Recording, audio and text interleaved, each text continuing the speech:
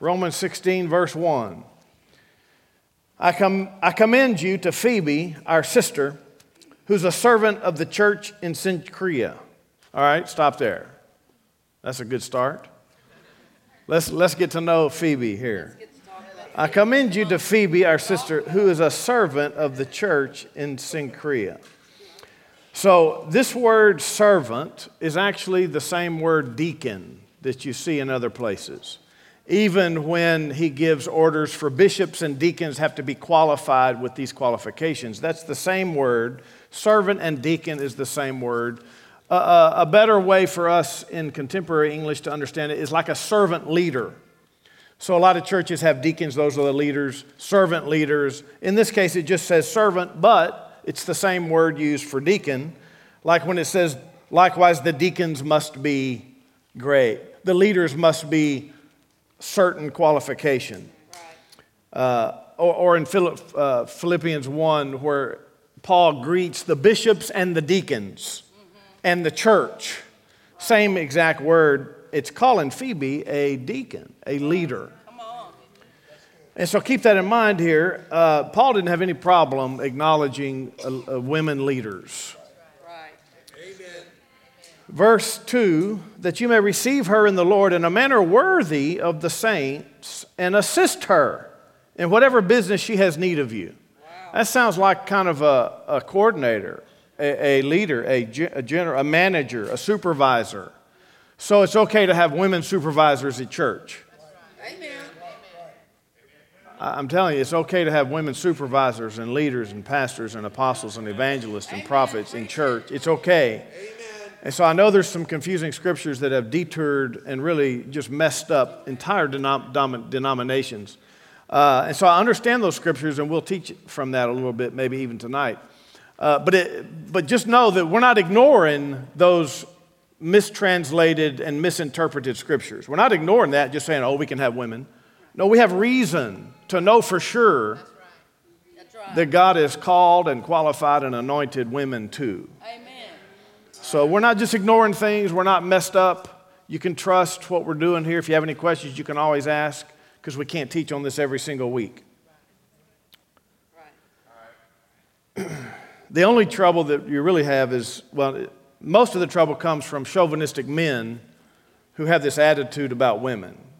Well, none of you men are like that, because we've already whipped all that nonsense out of you. People come with all this strange doctrine that they grew up with or that they found. I found the answer. But then what's going to happen? You come here, you're going to run into one with a stronger gift and understanding. I'm going to whip it out of you. It's just what happens. You got to run into somebody that knows more than you. And that can prove it in Scripture. I'm not running off by myself. I got Scripture. So assist Phoebe in whatever business she has need of you, for indeed she's been a helper of many and of myself also. Now that word helper is an interesting word too. It's the word prostatis, and in the Greek, it's the only time the word is used in the New Testament. She's been a helper, and the word actually literally means a woman set over others, a female guardian, a protectress, a patroness. You can look this up for yourself. Caring for the affairs of others and aiding them with their resources. Only time used in Scripture. Verse 3, greet Priscilla and Aquila, my fellow workers in Christ Jesus, who risked their own necks for my sake, for my life, to whom not only I give thanks, but also all the churches of the Gentiles give thanks to Priscilla and Aquila. Likewise, greet the church that is in their house. Greet my beloved this guy, who's the first fruits of Achaia to Christ. Epaenetus. You might want to name your kid Epaenetus. Notice verse 3, though. It says, greet Priscilla and Aquila. Now, Priscilla's the woman. She's the wife. Aquila's the husband. And several times it lists them in Scripture because they helped Apollos learn the Scriptures. But it's notable, and they say that it's always customary to list the husband first when you're discussing or greeting a couple. But in this case, it lists the woman first, the wife first. And many agree, theologians agree, that it's because she was actually the lead pastor of that church in their house. Now, we don't have to get all up about that, But it is interesting that they both are called the leaders of the church. And you'll see it over in other scriptures. Let's see if I have it quickly. Acts 18, verse 26. This is when Apollos was preaching, and he didn't know of the resurrection like he should have. He didn't know of the baptism of the Holy Ghost. It says, so Apollos began to speak boldly in the synagogue. After Priscilla and Aquila heard him, they took him aside and explained the way of God to him more accurately. This is Apollos, sorry. Priscilla and Aquila took this man Apollos aside and explained the way of God to him more accurately. Acts 18:26, you can put it up. You got it right there. So both husband and wife explain something to a preacher. Looks like it's okay for women to talk to men. And they're like, wait a second, didn't Paul say women's not supposed to teach a man? Well, is Paul contradicting himself? No, there must be some other answer. He's not going to tell us one thing from the Lord and then say that and then make points that he went the opposite direction. There's got to be another answer, and I'm glad you asked.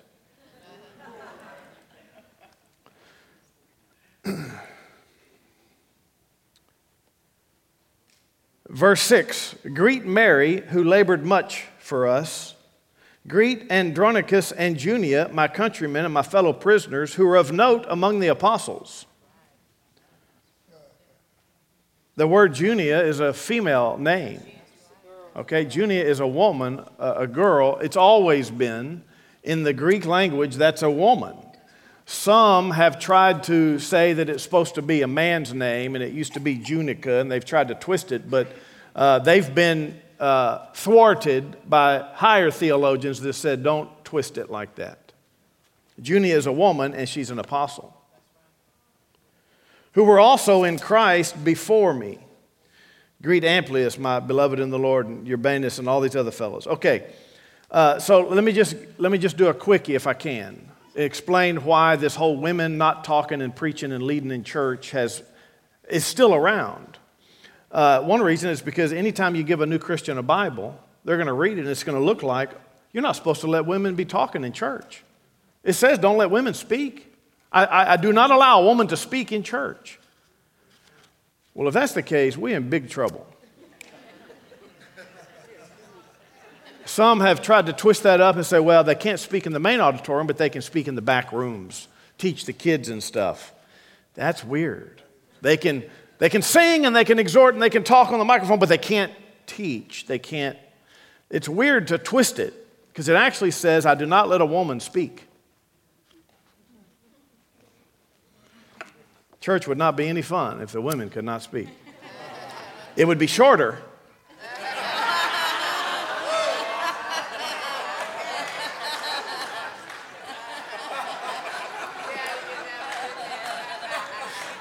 But it would not be as exciting.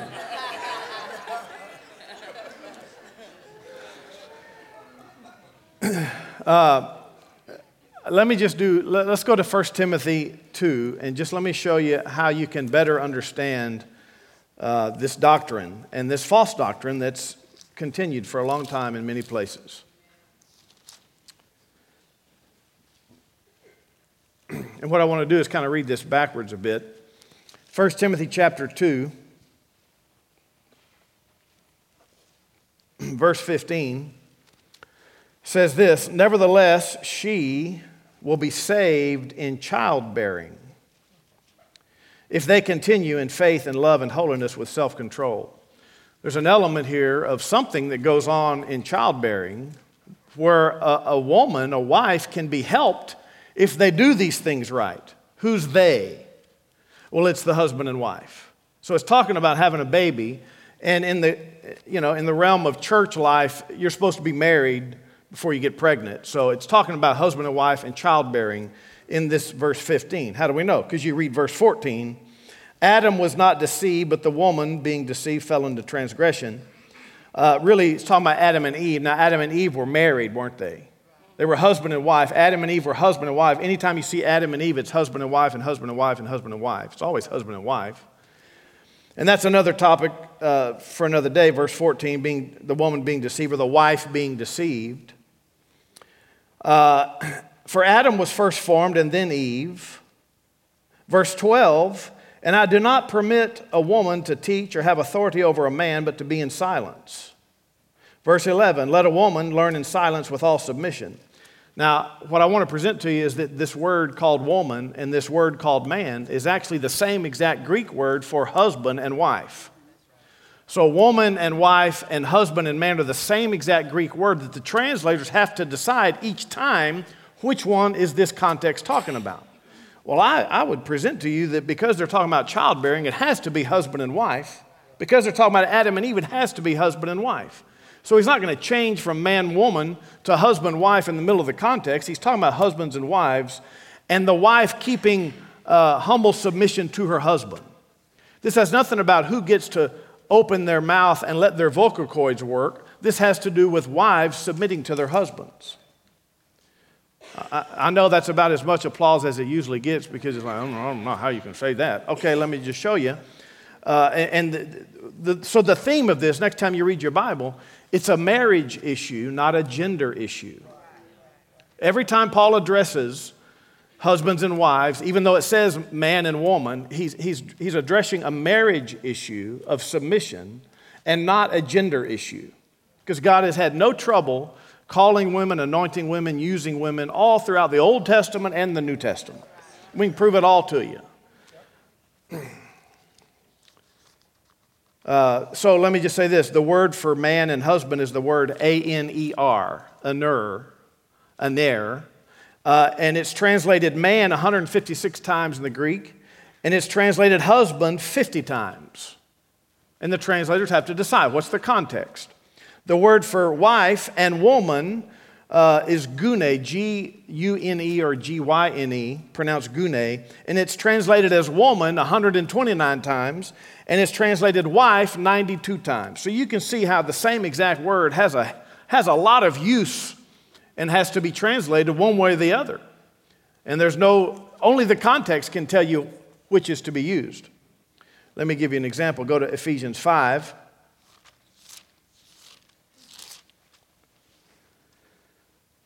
Ephesians 5, verse 22. Wives, submit to your own husbands as to the Lord. That's the same exact word, gune, G-U-N-E. So it's either woman or wives. Which is it in this context? Well, the translator decided, Paul, the writer, was saying, wives, submit to your husbands. Great. Verse 23, for the husband, A-N-E-R, for the husband is head of the wife, as Christ is head of the church. He's the Savior of the body. Therefore, just as the church is subject to Christ, let the wives be subject to their own husbands in everything. Stop there. In that same vein is where we see, I don't want the wife to usurp authority over her husband and talk over him, teach over him. There's got to be some submission. That's the reason that Paul was telling Timothy that same exact thing in the same exact context. Wives need to be submissive. This is a major doctrine in the New Testament, that in marriages, the wife needs to be submissive to her husband. And all that means is there needs to be some honor and respect. It doesn't mean women can't teach. It doesn't mean men can't sit there and learn something from their wives, but it needs to be in order. It needs to be an agreed upon thing, okay? I guess that's another door we could go through and teach that doctrine, but that's the context of all of these little passages where Paul's talking about husbands and wives and husbands and wives. It's not men and women. In no way is every woman under every man. Amen. When he says the head of the woman is the man, no, the head of the wife is the man. The head of the woman is not the man. Amen. All men are not over all women in any way, in any case, ever, throughout all the whole Bible. There is no way that Bob, who comes in the church to visit one day, is over my wife. That's my wife. You're not over her. Well, I just can't sit there and learn from a woman. You have a big problem, mister. You have a big problem.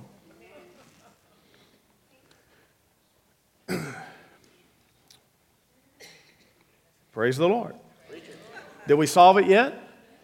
We haven't solved it yet. We're getting there. We got to have 2 or 3 scriptures. We got to have some stuff here. But I just want to present to you that next time when it looks like it's kind of odd, men and women, just change it to husbands and wives. It all makes total sense. So here's a good question. If wives are commanded not to talk, because the other scripture in 1 Corinthians 14 says that wives can't, or women can't speak at all. Well, if women can't speak at all nor teach anything ever to any, then we got a real big problem. So then the question becomes, did any women speak anywhere to men anywhere in the New Testament? And it's all over the New Testament. So let's just admit what's reality. Okay, let's do a quickie here. Did women speak to men? Well, in Acts chapter 2, verse 17, this is after they all spoke in tongues. Even the women were there in the upper room. They all spoke in tongues, and everybody heard them speaking the oracles of God in their own language. That was men and women. It wasn't just the men that got to speak in tongues. It was women talking in tongues. But then Peter says this, chapter 2, verse 17. It'll be in the last days, says God, I'll pour out my spirit on all people, and your sons and your daughters will prophesy. Your young men will see visions. Old men dream dreams. I'll even pour out my spirit on my servants in those days, both men and women, and they'll prophesy. Well, who's the women going to prophesy to? Just other women and children? No boy over the age of 12? It's like, oh, no, we can't prophesy. You prophesy, lady. But, oh, wait, how old are you, young man? It's ridiculous. Then Acts chapter 18. Oh, wait, we already said that one. Acts chapter 21, verse 9. Philip had 4 virgin daughters who prophesied. Never says that they only prophesied to women. Philippians chapter 4, verse 2. He says, I urge Euodia and I urge Syntyche to agree in the Lord. And I ask you, true partner, to help these women who have contended for the gospel at my side. Well, how did they contend for the gospel? Silently? Sign language only? Interpreting everything Paul was saying in some... Praise the Lord. Lots of women talked in the New Testament. There's lots more. We just need to be honest with it, that once you see the gift of God, you just honor the gift of God. If you have a problem with it, tell Jesus he should not have put power on any woman.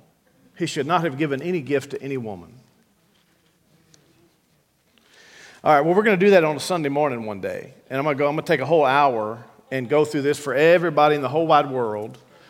But I just want you to get a head start and a heads up here that there's some foundation for us knowing why it's perfectly fine and ordained by God for women to be preachers, pastors, leaders, apostles, anything that God has called and anointed. Perfectly fine. The only reason we have any issue is because the translators did not have enough courage to take one more step and say, Ephesians 5, husbands and wives have order. And these other places, husbands and wives have order. It was a way to silence women. I don't know why they did it. Ridiculous. And it's been carried along for way too long. All right, let's move on to verse 11 of Romans 16.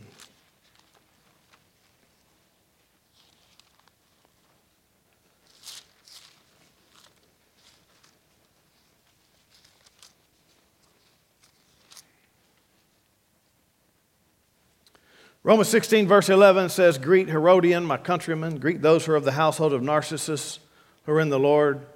And in the house of Narcissus there was many mirrors and pools of water. No, it didn't say that? Poor Narcissus. You know the myth, the old fable, Narcissus fell in love with his reflection.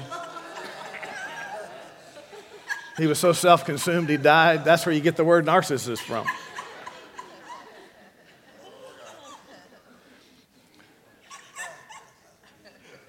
These extras I like to throw in are so important.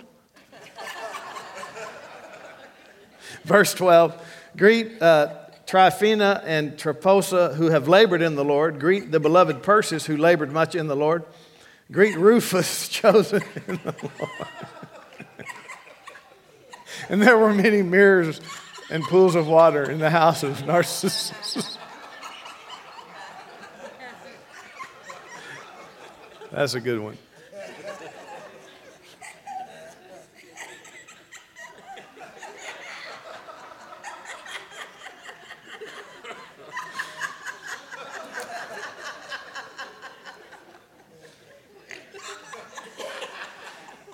And I do not allow a woman to laugh in church, nor to laugh louder than her husband.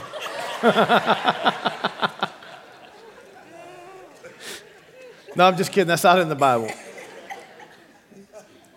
Greet Rufus, chosen of the Lord, and his mother and mine. Greet Asyncritus, Phlegon, Hermas, Petrobus, Hermes, and the brethren who are with them.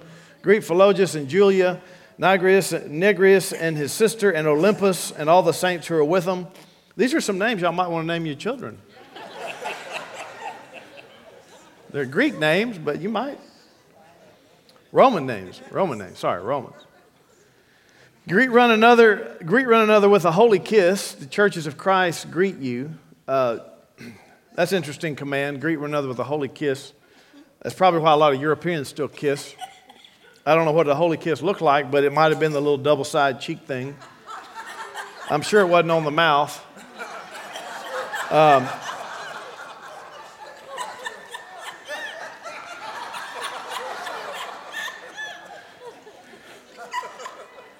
It's one of the traditions that we leave behind in these days. So we just do a hug and a handshake, and you do what you need to do. But I did know a good brother in the Lord who he took this to heart, because Paul told this to a couple different churches. He took it to heart, and he's a kind of a big guy, and he was always kind of scruffy. And he would hug you, and he would lay one on you. He would lay one right on your cheek. And I would, every time he would do it, I'd be like, oh, whiskers. I've never felt whiskers on this face. But at least I know the Bible, so it's okay. It's okay. I know the Bible. It's okay. It's okay to feel the whisker. And he would do it with almost everybody, and he would remind them, well, the Bible says, greet with a holy kiss. He's like trying to train everybody that it's okay to kiss on the cheek. I didn't have any problem with it, but I just don't do it myself. One day I should have just gone like that. No, just kidding. That would have stopped it right there.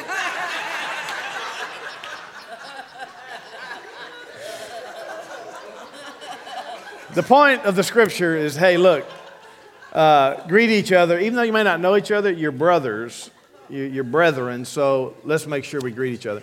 And I like to, especially those, the Bible says, do good to all men, especially those of the household of faith. So when I'm out in public or when I'm amongst friends and I find a believer amongst the group, whether I know these people or I don't know these people, special attention. I'm giving special attention to the believer. I don't care if they're not the most important person or the best person or the funniest person or whatever. I'm giving special attention to the believer person. Why? Because it's scriptural. That's how your heart should be. Your heart should be pliable so that this gets in you and you have this great esteem for the brethren. All right. Amen. Verse 17, now I urge you, brethren, note those who cause divisions and offenses, contrary to the doctrine which you learned, and avoid them. Wow, that sounds pretty controversial. Yeah. He's telling the people that are in the truth to avoid other people. So we're not accepting to all doctrine. Amen. Paul addressed this in almost every one of his letters. He addressed some sort of conflict, some sort of theological difference. And then he said stuff like rebuke them, correct them, admonish them, instruct them, avoid them. I urge you, brethren, note those who cause divisions and offenses contrary to the doctrine which you learned, and avoid them. And I feel obligated to do this as well. And that's why in church, I'm not just giving you some nice, easy-to-swallow message every service. People say, just preach the good news. Don't address all the controversies and stuff. Well, as a pastor, you have to.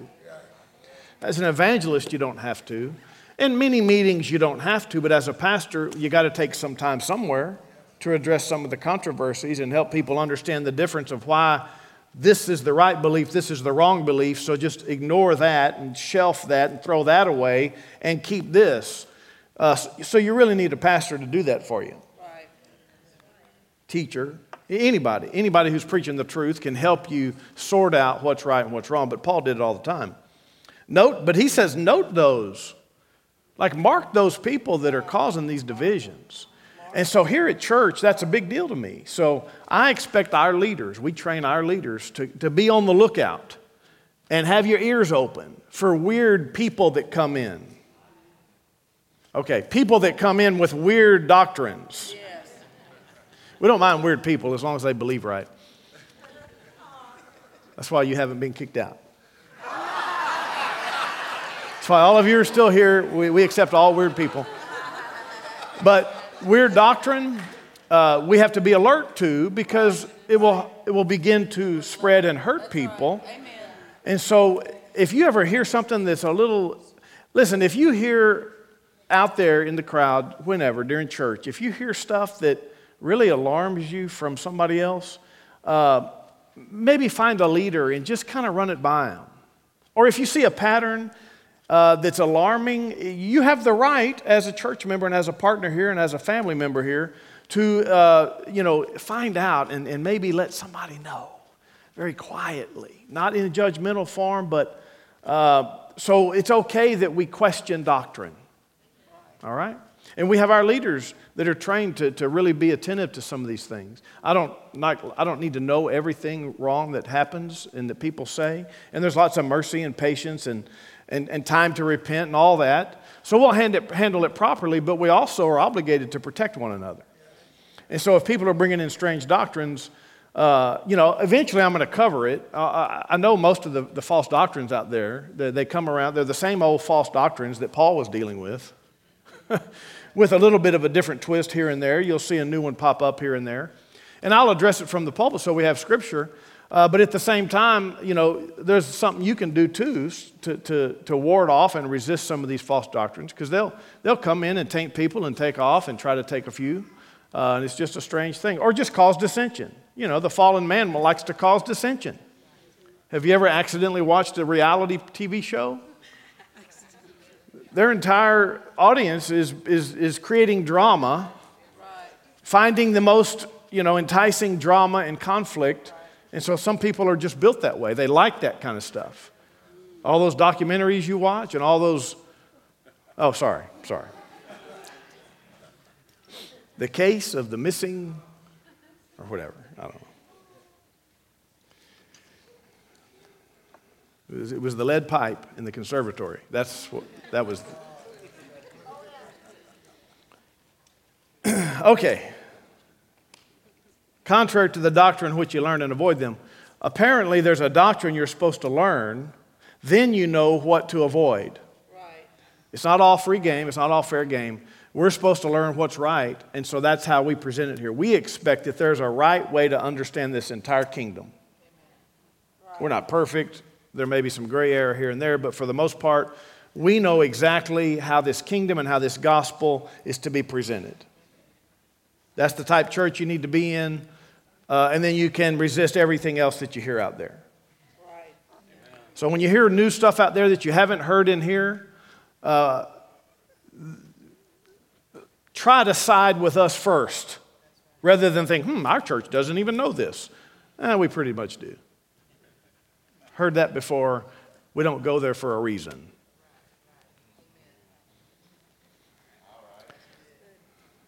I know it might sound egotistical, but we've been around long enough. And not only have we been around long enough and have our own experience, we learned from seasoned preachers and teachers and real authorities in the body of Christ, kind of like learning from Paul. We learned from people that have proven some of this stuff out. So we're not just standing on our own 2 feet. We're standing on Paul's doctrine, the Lord Jesus Christ first, and then some others that have proven some of these things out and found a better way and the right way. Let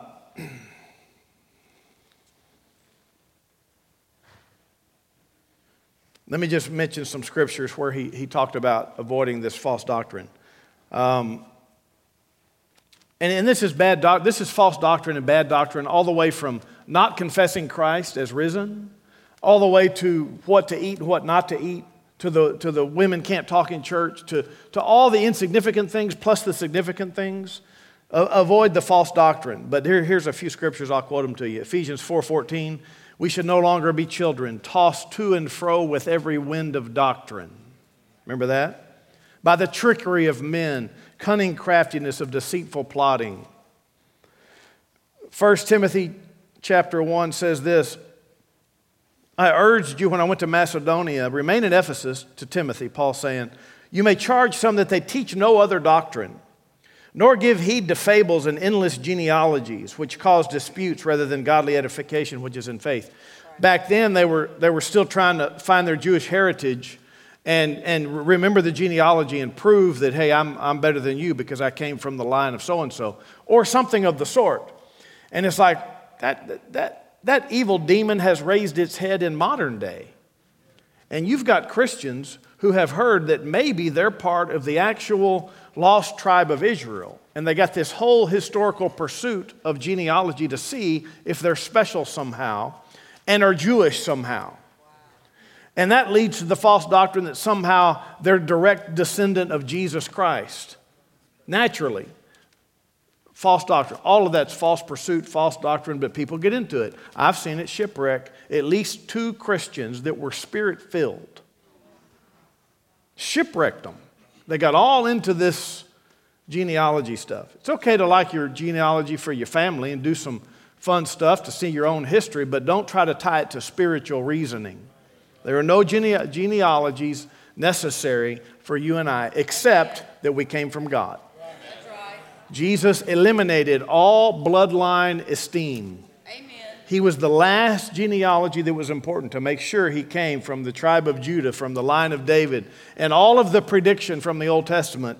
And so you see in the New Testament that Matthew and Luke both they chronicle Jesus' genealogy from different ways, different directions, to show he proved it both ways. He's the Messiah. He was the predicted one. He came from Mary, et cetera, et cetera. He's the last one that's needed. Amen.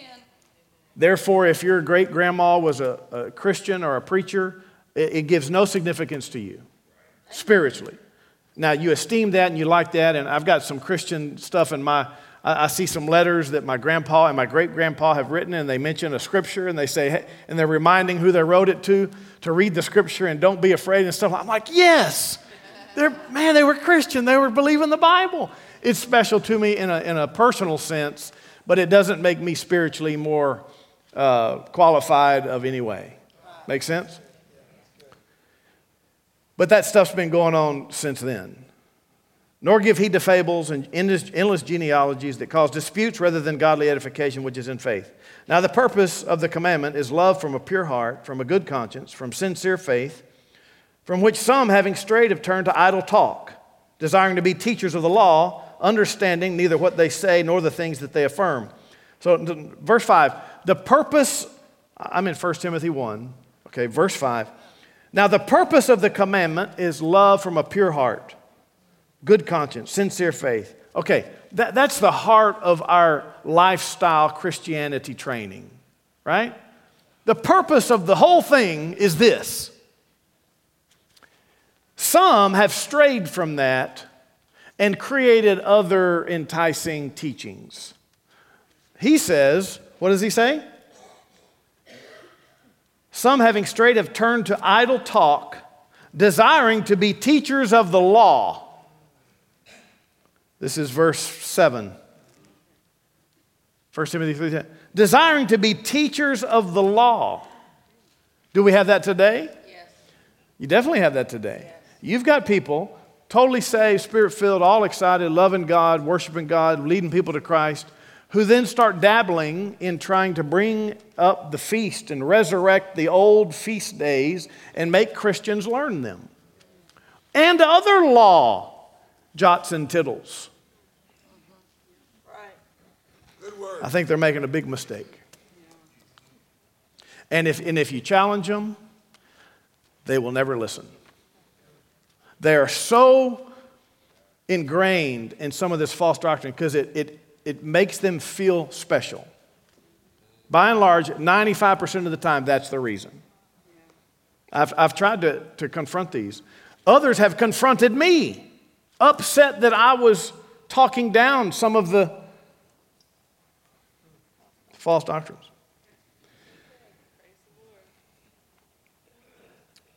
The problem is I have more scripture than they do.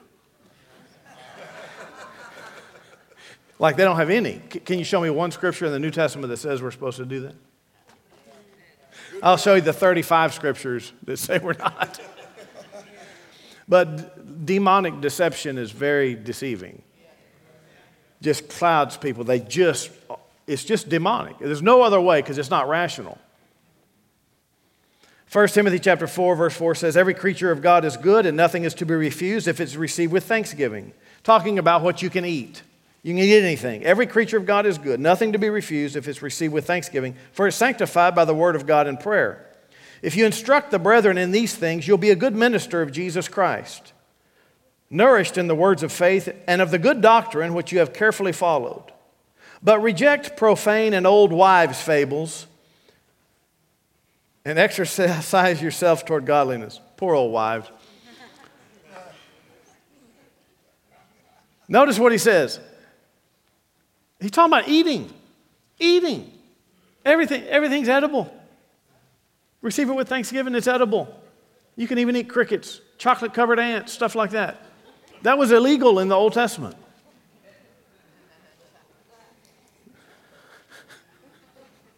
I mean, you put chocolate or cheese on it, anything's good.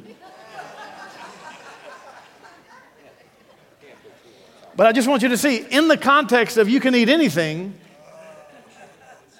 he says, if you instruct the brethren in these things, you'll be a good minister of Jesus Christ. Because I bring this stuff up in church, and I know some people are thinking, why don't you get off the bacon thing? Why do you got to do that all the time? Because I want to be a good minister.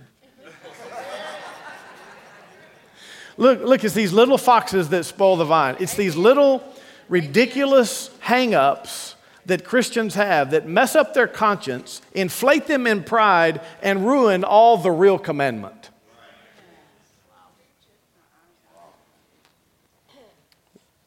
Paul told Timothy this. He said, but you have carefully followed my doctrine. It's like Paul wanted his people to follow his doctrine. It's okay. He had it from God. He was the originator of this new covenant doctrine. Jesus set it forth, commanded it, and Paul ran it. Paul explained it straight from Jesus. All right, praise the Lord. Go back to Romans 16.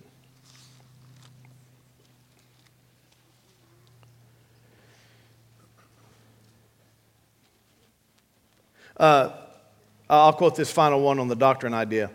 2 Timothy 4:2, preach the word, be ready in season and out of season, convince, rebuke, exhort with all longsuffering and teaching. For the time will come, 2024, when they will not endure sound doctrine,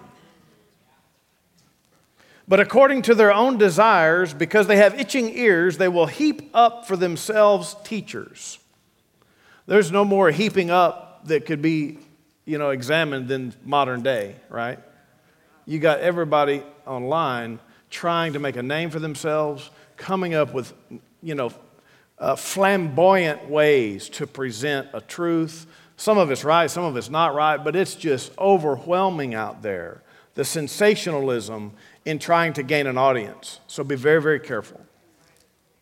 Good word.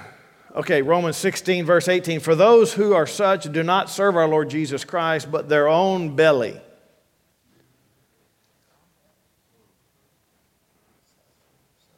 So I'm not judging people in their pride level. I'm saying that's a reason why some of this continues and why people can't back away. They're serving their own belly. Makes them feel good about themselves. And by smooth words and flattering speech deceive the hearts of the simple. For your obedience has become known to all. Therefore, I'm glad on your behalf. Let me just mention this simple thing. No, I don't really want to. Just means unmixed in the way that you see good and evil. All right. Verse 19, for your obedience has become known to all, therefore I'm glad on your behalf. But I want you to be wise in what is good and simple concerning evil. And the God of peace will crush Satan under your feet shortly. The grace of our Lord Jesus Christ be with you. Amen. All right, now, it's possible there's a double meaning here. We're not sure exactly what it's referring to. The God of peace will crush Satan under your feet. Could be referring to the false doctrine propagators and the conflict they were dealing with, that soon God would wipe this out and erase that from their midst and all that. And it could be referring to the future when God crushes Satan. So the question then is, well, wait, is this already happened or not? I thought Satan was already under our feet. He is already under our feet in the authority realm. He is not yet crushed completely. He is not obliterated. He's not tossed into the lake that burns with fire and brimstone. That won't happen until the angel grabs him by the tail, throws him in. Well, he doesn't have a tail, but it's a good image. We know that Jesus thwarted the devil and usurped his authority. Right. That he stripped him of his dominion in this earth, his full dominion in this earth. And he made a show of him openly, and that all power has been given to Jesus now. And then Jesus has delegated all that power to us in current day. Yes. But we also know that you and I cannot kill the devil, and we can't chain the devil up in the abyss. Right. We can resist the devil so he can't touch us, but we can't stop him from everything he's doing. That's true. We can cast him out of people or his demons out of people if they won't help. There's a certain amount of, if we have permission and authority in people's lives, we can help them. We can certainly keep the devil off of us. Amen. And we can certainly keep the devil under our feet. That's right. So is he totally crushed? Not yet. But he has been thwarted. Jesus has triumphed over him in it.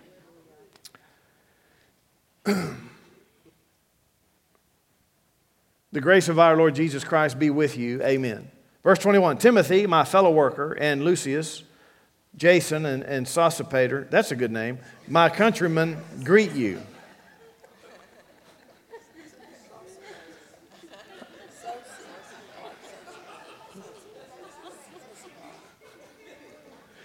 Come on, parents. Get with it. John is a good name, and Mark is a good name, and those are good names, but Sosipater. I am Sosipater.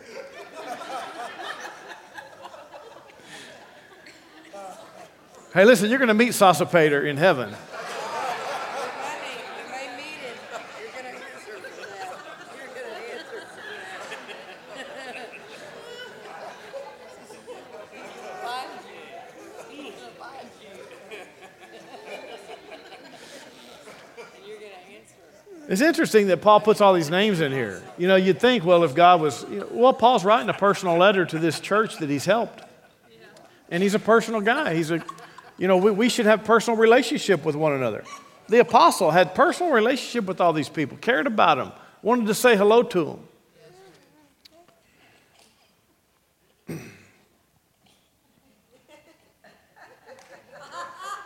Verse 22, I, Tertius, who wrote this epistle, greet you in the Lord. Did y'all know that Paul didn't actually pen this letter? Paul dictated this letter to Tertius, and Tertius wrote it for him. He did that with a couple of his letters. He wasn't the actual penner of it, scripter of it, but he was the originator of it. Verse 23, Gaius, my host and the host of the whole church, greet you. Erastus, the treasurer of the city, greets you, and Quartus, a brother. Verse 24, the grace of our Lord Jesus Christ be with you all. Amen. Verse 25, now unto him who's able to establish you according to my gospel and the preaching of Jesus Christ, according to the revelation of the mystery kept secret since the world began. Paul called it his gospel several times.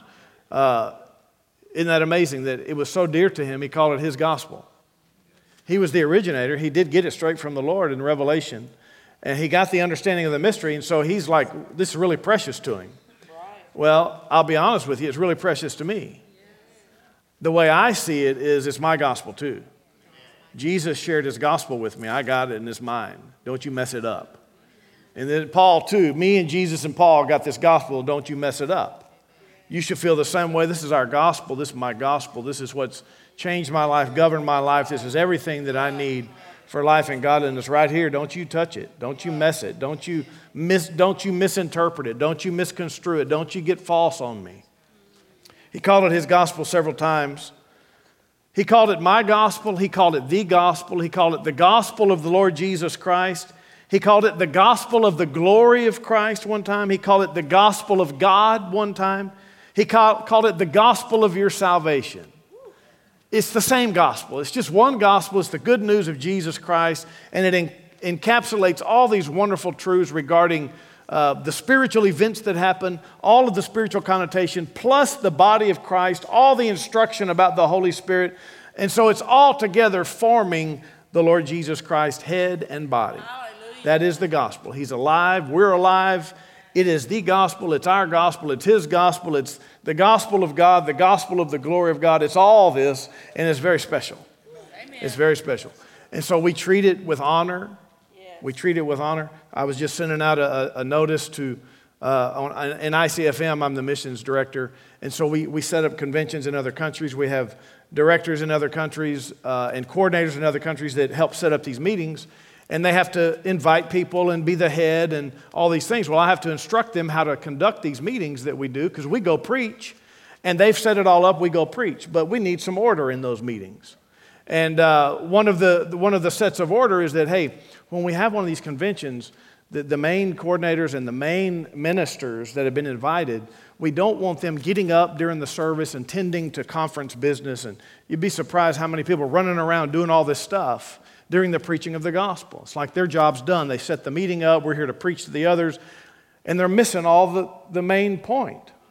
And so, 9 out of 10 times I have to instruct the coordinator, listen, I need you to stay seated.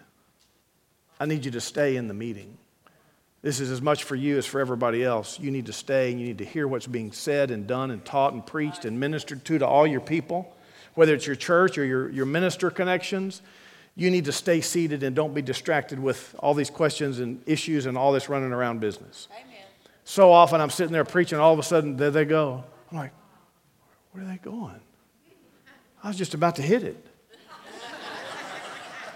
I got a bunch of things to really help you get. I spent all this money to come overseas. I spent all this money to get here, all this time, all this effort. This is the main thing here. This is the main thing. What's about to happen is the main thing. Why would you skip that?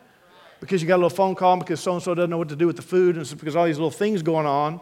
And so we need to esteem this gospel. Amen. Amen. In the U.S., we don't do that. In the U.S., we have conferences, people are seated. Ministers stay seated. They stay in the front. They stay seated. They're good examples. They don't run around doing all kind of weird stuff.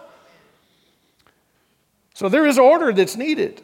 And it really is birthed from a value that we put on this gospel. We're not just flipping around. Let me get some gospel. I don't believe that.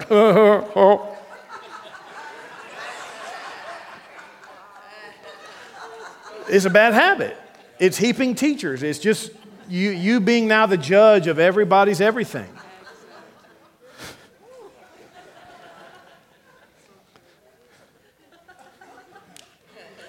I actually have responded on social media to somebody that was rebuking a friend, a pastor friend. Somebody, just church member somewhere rebuking.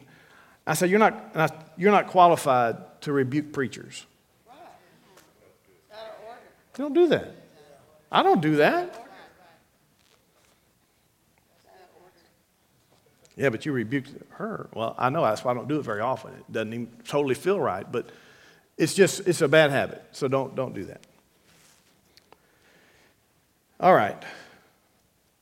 Verse 25, now to him who's able to establish you according to my gospel and the preaching of Jesus Christ, according to the revelation of the mystery kept secret since the world began. Listen, you and I we know the secret. We got to partake of the secret. Don't you like secrets? I'm going to tell you a secret. Promise you won't tell anybody. Now this secret you get to tell people. But the Old Testament was a big secret. It's a big mystery. And so now we understand it. It's glorious. It's supposed to be glorious. Don't take it for granted. Don't take it for granted. It's a big deal. Christ risen. Think about it. If you were living back in these days and you heard that over in Jerusalem, the so-called king of the Jews was killed and then he rose from the dead, it was the first time you heard that. It's like, what happened? I don't know if I believe that or not. But then somebody comes to preach it to you, and then the Holy Ghost informs you. So you don't just get a little newspaper. You get a preacher come with the Holy Ghost and tell you the truth, and then the Holy Spirit witnesses. Right. And then you say, wow, I believe that. It's amazing. Verse 26, but now made manifest, and by the prophetic scriptures made known to all nations, according to the commandment of the everlasting God, for obedience to the faith, to God alone wise, be glory through Jesus Christ forever. Amen. Notice this term here. He said that, and by the prophetic scriptures, the word prophetic means from a prophet, basically. That's all it means, from a prophet. We use that term today in different ways. It really just means spoken from a prophet.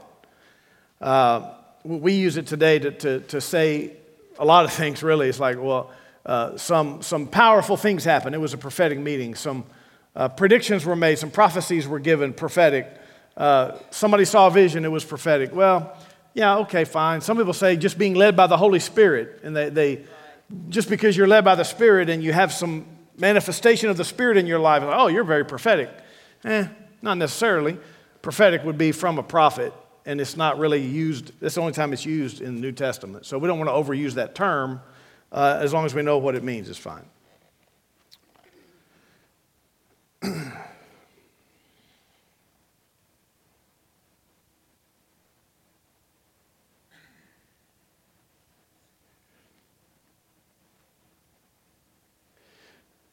Verse 27, at the end, it says, Amen.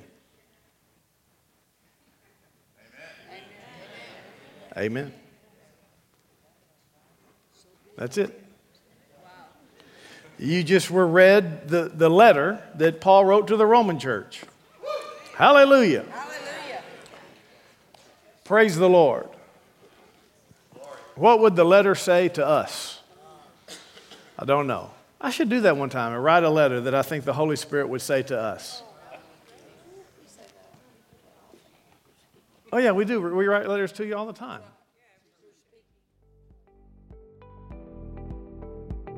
Thank you for joining Pastors Chaz and Joni today from Houston Faith Church.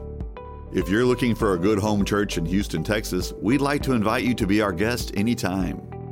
What you'll find is that Houston Faith Church is highly committed to the Word of God, the love of God, and the Spirit-filled life and ministry that Jesus expects. We know that everyone wants to make a difference in this life, and that the Great Commission of the Lord Jesus Christ is the main thing for all of us. You'll find your purpose here and grow strong in faith at Houston Faith Church. Find more faith-building resources on our YouTube channel or subscribe to our free audio podcast. You can also connect with us on Facebook and Instagram. See you soon.